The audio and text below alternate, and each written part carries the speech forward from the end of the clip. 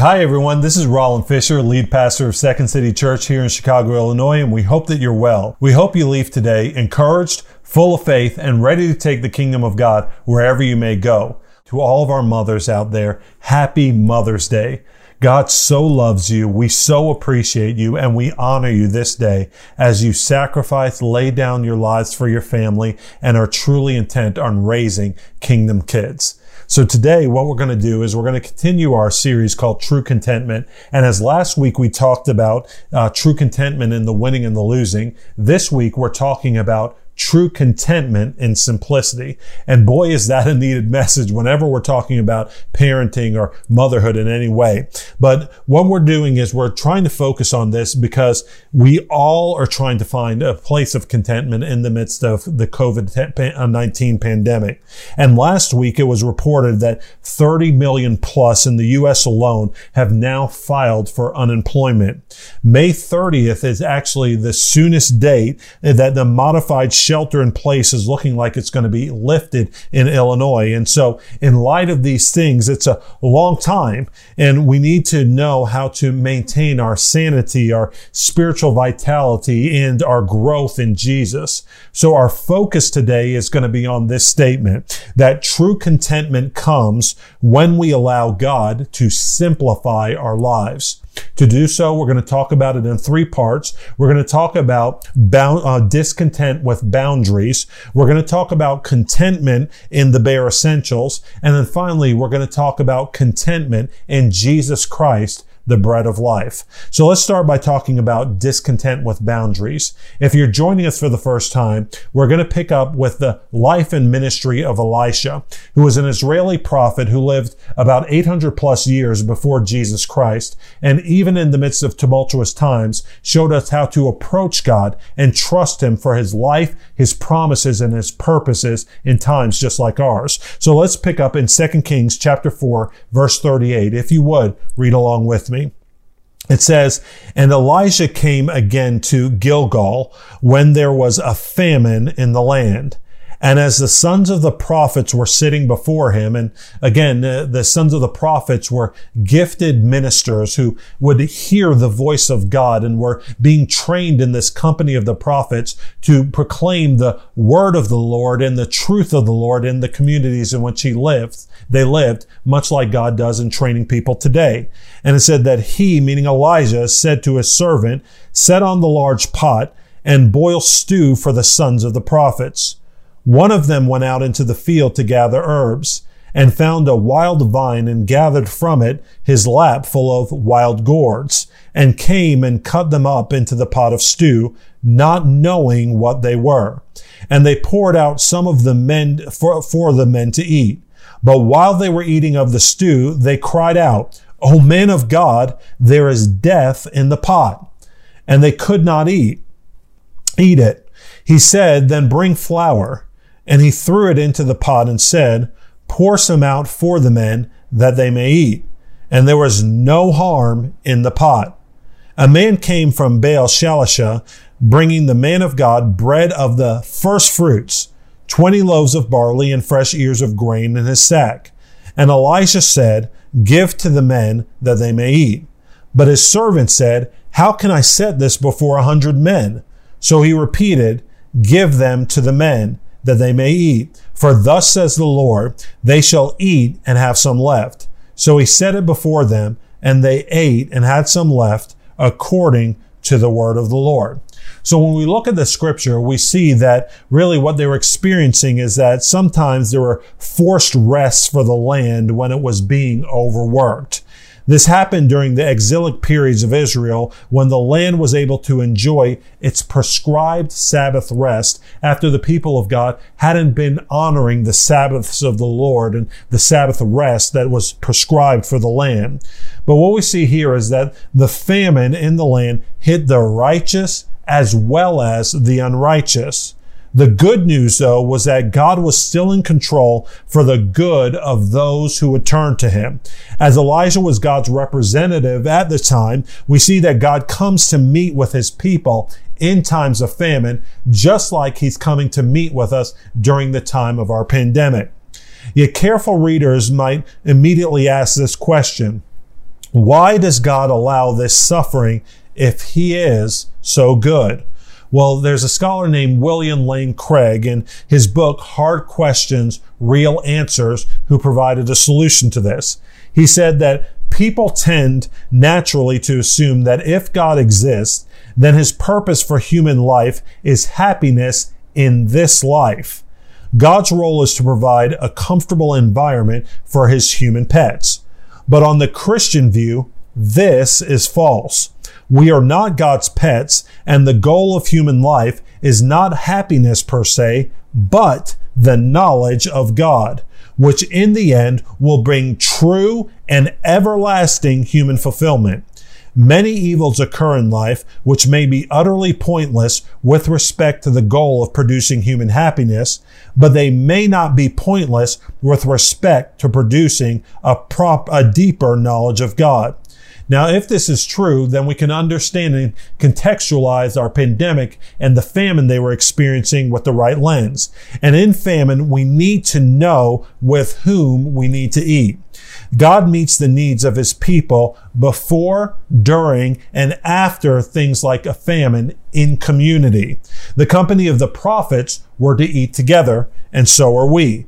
This is a challenge, though, not only in our world of social distancing, but also understanding the regular rhythms of the local church. Proverbs 18, verses 1 and 2 spoke about it in these terms. It says, "Whoever isolates himself seeks his own desire. He breaks out against all sound judgment." And went on to say that a fool takes no pleasure in understanding, but only in expressing his own opinion. Now, if that's what Proverbs was saying thousands of years ago, how much more so is it true today of our culture that's so vastly attached to this idea of independent thought and independent spirituality? The truth, though, is that God intends to protect us with his commands and leads us to his good ways through them. We suffer when we throw off God's boundaries. Though this is true, we often don't see the death in the pot and the result of our throwing off boundaries until we've suffered from a metaphorical food poisoning. This can start with things like moral philosophy. If we look back at 2 Kings 4:39, he says this again, that one of them went into the field to gather herbs and found a wild vine and gathered from it his lap full of wild gourds and came and cut them up into the pot of stew, not knowing what they were. It was literally when one of the sons of the prophets went out on his own and brought back some food unvetted by the community that the poisonous root came into view. This is what happens when people leave the pleasant boundaries of Orthodox faith and community to have a private and independent spirituality.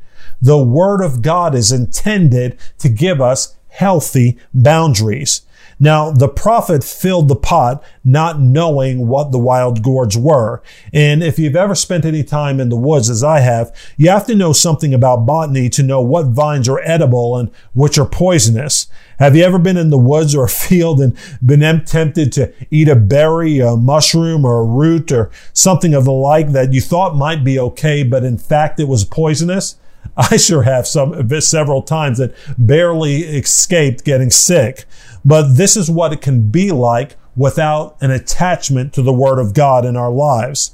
In this case, we see that even a prophetically gifted person, one who hears the voice of God clearly, can fall into error, and their contribution can be poisonous if detached from the Word of the Lord. And wild can simply imply something that's without boundaries or restraint. Many times the things that we think will feed us are the things that will often kill us. Have you found that to be the case before in maybe a relationship that you had or some sort of pursuit that was really sucking the life out of you?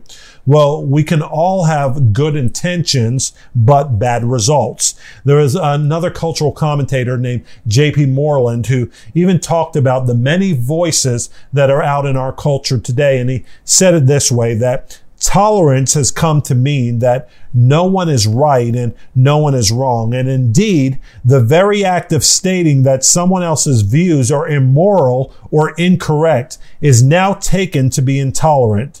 Of course, from this same point of view, it's all right to be intolerant of those who would hold to objectively true moral or religious positions. Now, you need to go back to this quote and think about it, but he said that once the existence of knowable truth in religions and ethics is denied, authority, meaning the right to be believed and obeyed, gives way to power, meaning the ability to force compliance. Reason gives way to rhetoric, the speechwriter is replaced by the make-up man, and spirited but civil debate in the culture wars is replaced by politically correct special interest groups who have nothing left but political coercion to enforce their views on others. Does this sound familiar to you? I know it does to me. And the things that you're saying are okay, and sharing with people about God can be poisonous if untethered from God's word by which he governs and judges. How often have you had friends or family members or neighbors who tried to espouse truths about God and the faith, but they had no connection to the Bible? And really what they were just justifications for their preferences or their lifestyles that they wanted to continue.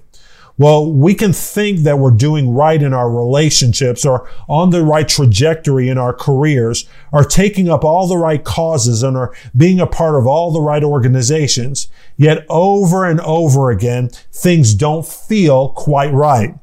Our relationships break down and we have growing sicknesses in our hearts. This literally is the product of what we can call cultural groupthink, separated from the boundary of God's word. And this is what sin looks like. Sin is literally defined as missing the mark. Proverbs went on to describe it this way in Proverbs 14, starting in verse 12, that there is a way that seems right to a man, but its end is the way to death. It went on to say that even in laughter, the heart may ache when people are being carried along by the stream of cultural tides, and the end of joy may be grief. That the backslider, one who used to cling to the commands and ways of God, the backslider in heart will be filled with the fruit of his ways, but a good man will be filled with the fruit of his. That the simple believes everything. And is that not the case in our culture today? That it's just the voices that are speaking the loudest that get the validation and most attention. But the prudent gives thought to his steps. And one who is wise is cautious and turns away from evil. That in fact, there are things that God Almighty says are good and things that he says are evil. But a fool is reckless and careless. Now, we don't want to be like the fool who's reckless and careless, but we want to be those who cling to the word of God and let God define for us what's healthy and good. And again, the very thing that you thought could be and should be feeding you can feel at times like it's sucking the life out of you. Some of you are feeling this way in the midst of the pandemic, in the midst of your new home environment. And you might have, prior to the pandemic, thought to yourself, oh, if only I could work remotely and have my work at home experience, but not realizing that it's now causing unintentional death in the pot for you. Many of us are battling things like screen fatigue and are tempted to reduce our communication with the life-saving community that the sons of the prophets represented. And it's because our temporary format of connection for some are even creating new anxieties. An April 29th article in the Smithsonian helped explain why. It said this, that when we're actually face to face, we don't stare at each other's eyes for that long. This is what Stanford psychologist Jeremy Bailenson told NPR. That people have very dedicated personal norms about the proper space one should leave between themselves and others. But video calls can push that line depending on how someone chooses to frame their face. Video calls also remove several nonverbal cues that humans rely on for communication. Microexpressions don't come through on oft grainy video feeds, and sitting at a desk leaves little room for body language. At the same time, you're aware you're being watched. When you're on a video conference, you know everybody's looking at you. You are on a stage, so there comes the social pressure of feeling like you need to perform. This is what Clemson University psychologist Marissa Shuffler tells BBC. And being performative ends up being nerve-wracking and more stressful. This is why it's so important that when we have the ability, we actually come together in person to actually worship, honor the Lord, and encourage one another so that we're not offended by things like texting and emails that express a tone that we didn't even intend. Has that happened to you before? I know it has to me. And the anxiety spills over into our relationships. Some of you have had even more challenges balancing things like family life. You've searched for quiet in your home, but found none. Some of you who live alone feel like you've experienced too much quiet. And the pressure points of interaction have intensified so that people don't even know at times what's offending you. Many people, including your spouse, your children, your friends, and coworkers, are trying to interact appropriately, but we've all needed to find and dig new wells to give people grace in confined spaces. Now we hate these forced boundaries that are thrust upon us. Proverbs 19:11 gives us some insight of how we're to respond, though. It says, good sense makes one slow to anger, and it is his glory to overlook an offense.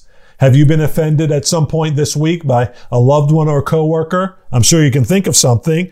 And Proverbs 22:11 goes on to say that he who loves purity of heart and whose speech is gracious will have the King, our King Jesus, as his friend. So this wisdom needs to be employed even while enjoying with our time with our families as we should be. But what we also need to know is that May has been designated Mental Health Awareness Month, and it's designated that way to raise awareness, fight stigma, educate the public, and provide support to people with mental illness and their families.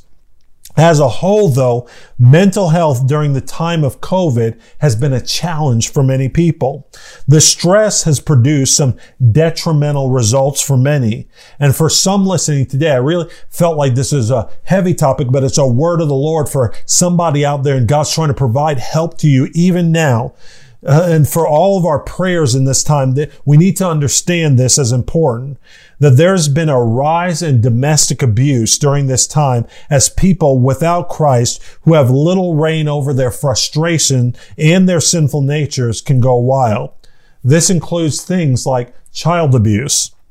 An April New York Times article reported this, that as quarantines take effect around the world, what we call intimate terrorism, a term many experts prefer for domestic violence, is flourishing. Authorities report between a 20 and 30% spike of incidents of domestic violence during the lockdown. It goes on to say that in addition to physical violence, which is not present in every abusive relationship, common tools of abuse include isolation from friends, family, and employment, constant surveillance, strict, detailed rules for behavior, and restrictions on access to such basic necessities as food, clothing, and sanitary facilities. This article indicates that victims who are in this situation should disregard the stay-at-home order if they need to seek immediate refuge. And eventually, the lockdowns will end. But as the confinement drags on, the danger seems likely to intensify. Study shows that abusers are more likely to murder their partners and others in the wake of personal crises, including lost jobs or major financial setbacks. With COVID-19 ravaging the economy, such crises are set to become more frequent. And what we're telling you is that 2 Kings 4:40 actually provides a solution from the Lord for situations such as these. It said, "But while they were eating the stew, they cried out, 'O man of God, there is death in the pot,' and they could not eat it. The sons of the prophets cried out when death was in the pot so that Elisha could intervene." And what we need you to know is that if you are suffering during this time, this is a word from somebody I know today, do not do so in silence. If you are the victim of abuse or because of mental health issues or dealing with depression or even suicidal ideation, please reach out. Let people know who can help. And I'm telling you that even today, there are private prayer chat buttons that you can press in our service today to reach out, and people will stand with you in prayer to encourage you and go before the throne of God together with you to get the help that you need. And the help ultimately leads us to a contentment in bare essentials. That when looking to deal with the unintentional death in the pot, God gave Elijah the solution of simplifying to the bare essentials. The famine resulted in the sons of the prophets taking inventory of what they had and simplifying their lives to find contentment.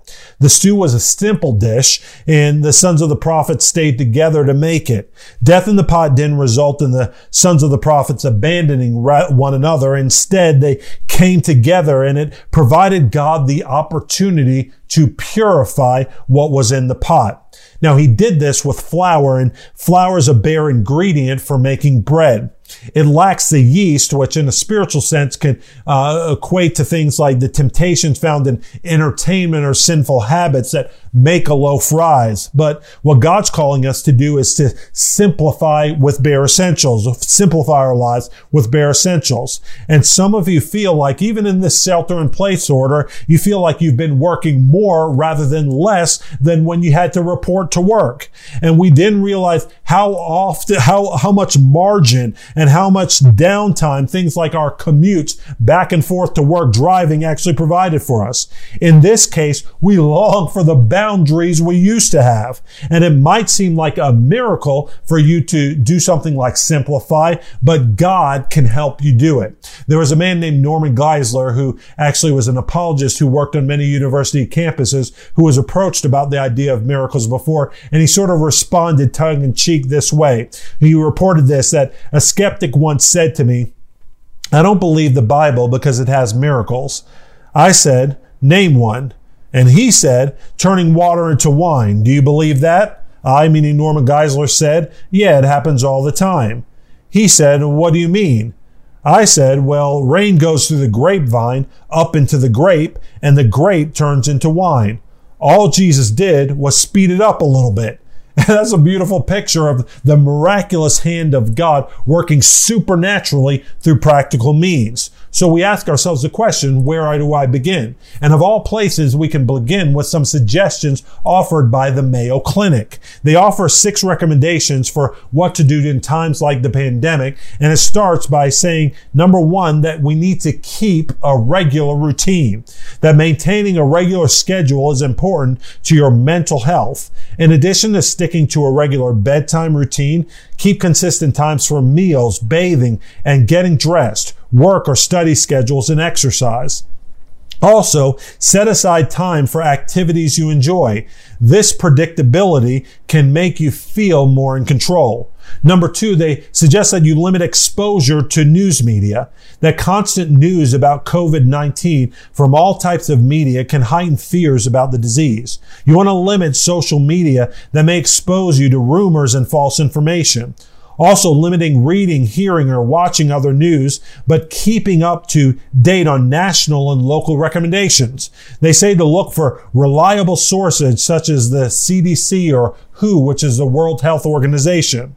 Number 3, they say to stay busy, that a distraction can get you away from the cycle of negative thoughts that feed anxiety and depression. To number 4, focus on positive thoughts, that we should choose to focus on the positive things in your life instead of dwelling on how bad you feel. This is like the life of thankfulness we're always asking you to cultivate in honor and worship of God.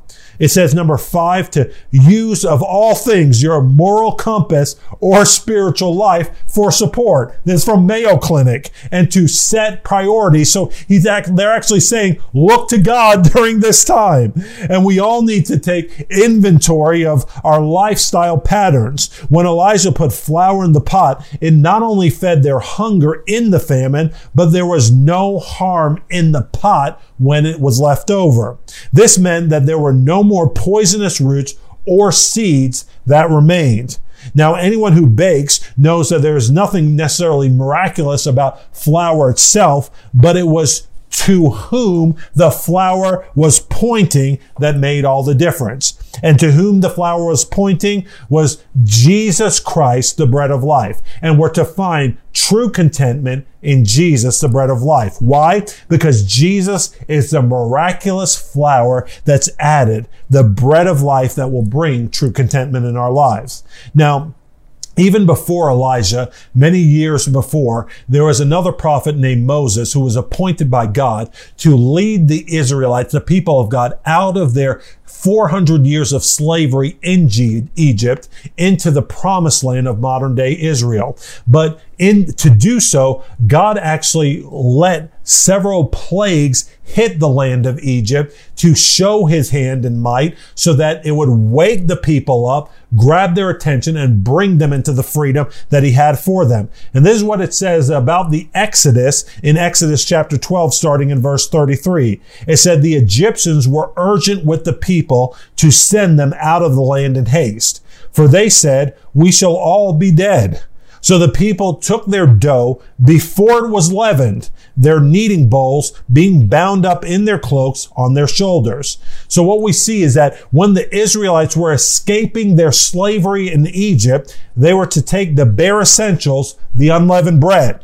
It is what is used as part of the Seder meal, the annual celebration of that deliverance every year celebrated at Passover. If you grew up in a Jewish home, you may be familiar with this. And the bread and the lamb eaten as part of that meal to celebrate the deliverance from slavery are wrapped up in the person of Jesus. Jesus, in fact, throughout the scripture called the Lamb of God. The Israelites, though, were not to hesitate, but were to leave their land of slavery with this bread in haste. In the same way, Elijah told the sons of the prophets to immediately add the flour before they tried to eat any more of the food. We're to do the same in our reach for simplification and repentance from deadly patterns of life today. We need to remember that in good times, but also especially in times of famine, what your soul needs is food to sustain it. And this is why Jesus made it a point to clearly say that he's the bread of life. In John 6, starting in verse 35, Jesus said to them, I am the bread of life. Whoever comes to me shall not hunger, and whoever believes in me shall never thirst. But I said to you that you have seen me and yet do not believe. All that the Father gives me will come to me, and whoever comes to me I will never cast out. For I have come down from heaven, not to do my own will, but the will of him who sent me. And this is the will of him who sent me, that I should lose nothing of all that he has given me, but raise it up at the last day. For this is the will of my Father, that everyone who looks on the Son and believes in him should have eternal life, and I will raise him up at the last day. What this means is that you can have true contentment in Jesus Christ. And it's not only because he helps simplify your life by focusing you on what's most important, but because through the cross, he deals with the metaphysical need of reestablishing your peace with your Creator. Even when thinking about the community where he calls us to deal with death in the pot, we need to remember what a man named Dietrich Bonhoeffer, who was a theologian and pastor, said. He said, many people seek fellowship because they are afraid to be alone. Let him who cannot be alone beware of community. He will do harm to himself and to the community. Alone you stood before God when he called you. Alone you had to answer that call. Alone you had to struggle and pray. And alone you will die and give an account to God. You cannot escape yourself, for God has singled you out. Now, what this means is that God Almighty comes to clean our pots or our hearts by the blood of Jesus. He comes to clean our palates by the Spirit of God, giving us a new taste for things that are holy and righteous, healthy and good for us by His Word. And He comes to make sure that by the Word of God that we're feeding on things that are leading to nourishing life. Yet, it's not just about us only. There was more. Once we add Jesus to the mix to both simplify and purify our lives, He has us help to feed others. This is a call to make disciples. Going back to 2 Kings chapter 4, starting in verse 42, it said again that a man came from Baal Shalisha, bringing the man of God bread of the first fruits, 20 loaves of barley and fresh ears of grain in his sack. And Elijah said, give to the men that they may eat. But his servant said, how can I set this before 100 men? So he repeated, give them to the men that they may eat. For thus says the Lord, they shall eat and have some left. So he set it before them, and they ate and had some left over according to the word of the Lord. What this means is that as you simplify and prioritize giving your first fruits to the Lord, He multiplies that which you have to feed yourself and those in need. He does this because we actually have room now to be a blessing. Again, we know that people are suffering from things such as screen fatigue. But if the very first thing you do to relax when you finish work is to go to Netflix during your downtime, the space that you would have otherwise had for God is gone. You've lost the emotional bandwidth to prioritize in the areas of life you need most, so that you have nothing left to set before others in your community group, your outreach, or other points of vital fellowship. In the end, binge watching various forms of media doesn't end up giving something to me. It ends up actually taking something from me. This is the deception. And what we don't want is to let social media influencers or political pundits dominate and grab more attention of your time and then God and His eternal word. You need to have a set time every day where you're meeting with God in worship, in prayer, and in the study of His Word. And if you're able, a physical Bible may be a good option for you during this time. Why? Because it'll cut down on the screen time and the unnecessary distractions that come your way.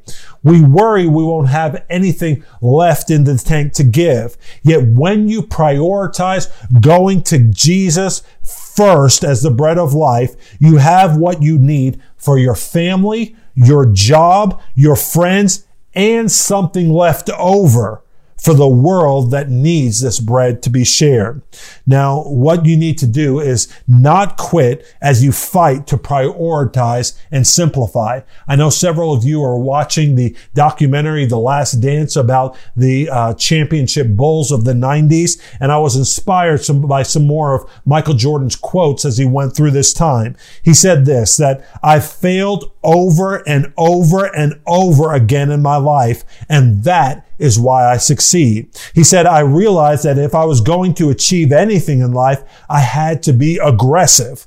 I had to get out there and go for it. And finally, he said, if you quit once, it becomes a habit. So never quit. As you're looking to honor God, put him first in your life and learn to feed on Jesus as the literal bread of life for your contentment. Never quit. Why? Because Jesus died on the cross to taste death for you and for me, so that in exchange, through your choosing to follow him, you might have eternal life. What we need to do is trust the cook.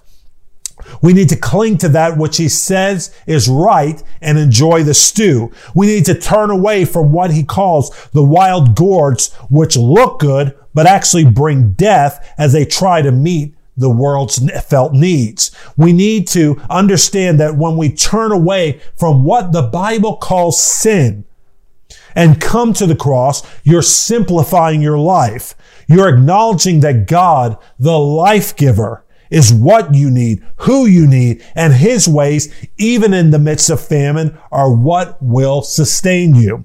Even if to this point you've been feeding on the poisonous root, Christ's resurrection from the dead means you can have forgiveness of your sins and today gain new life in him. So what are we to do? We're to repent and believe the good news that God can cleanse our pots, take the death out of the stew, and give us new life in him. Now, some of you, as you're listening to this message today, say, that message is for me. I know that there's been death in my life, my heart, my relationships, and it's been torn apart by the unintentional sin that I've clung to and the philosophies and all the things that I've been feeding on as a part of this cultural time. But today, I want to turn away from what the Bible calls sin and put my hope in the living God. If that's you, would you pray along with me today? Say, Almighty God, I admit to you today that I've had death in my pot. And I know that because of my rebellion and sin, I deserve death and hell before you. But I don't want it. And I thank you that you sent Jesus, your son, to die the death I should have died on the cross, and 3 days later be raised from the dead, so that not only could I have forgiveness of sins, but new life in you. I'm asking you to forgive me today and give me new life as you cleanse my pot and show me how to walk with you in love and faithfulness for the rest of my days. In Jesus' name, amen. Now, if you prayed that prayer, the good news is that the Bible says Jesus Christ can become Lord of your life and you have new life in him. So if you've prayed that prayer, would you join me by going to secondcitychurch.com/new life? There, you can find resources and the next steps of how you can get involved, like the Sons of the Prophets, in a community where you can grow in your faith and learn how to walk with God in this new life. As we honor God with our first and our best, not only is he going to lead us in the right way, but he's going to continually, by the work of the Holy Spirit, cleanse our hearts and our minds in him. So let's look to him today for our true contentment in the simplicity and look to give him all that we have to the honor and praise of his name. In Jesus' name, amen. Have a great week. We'll see you next week.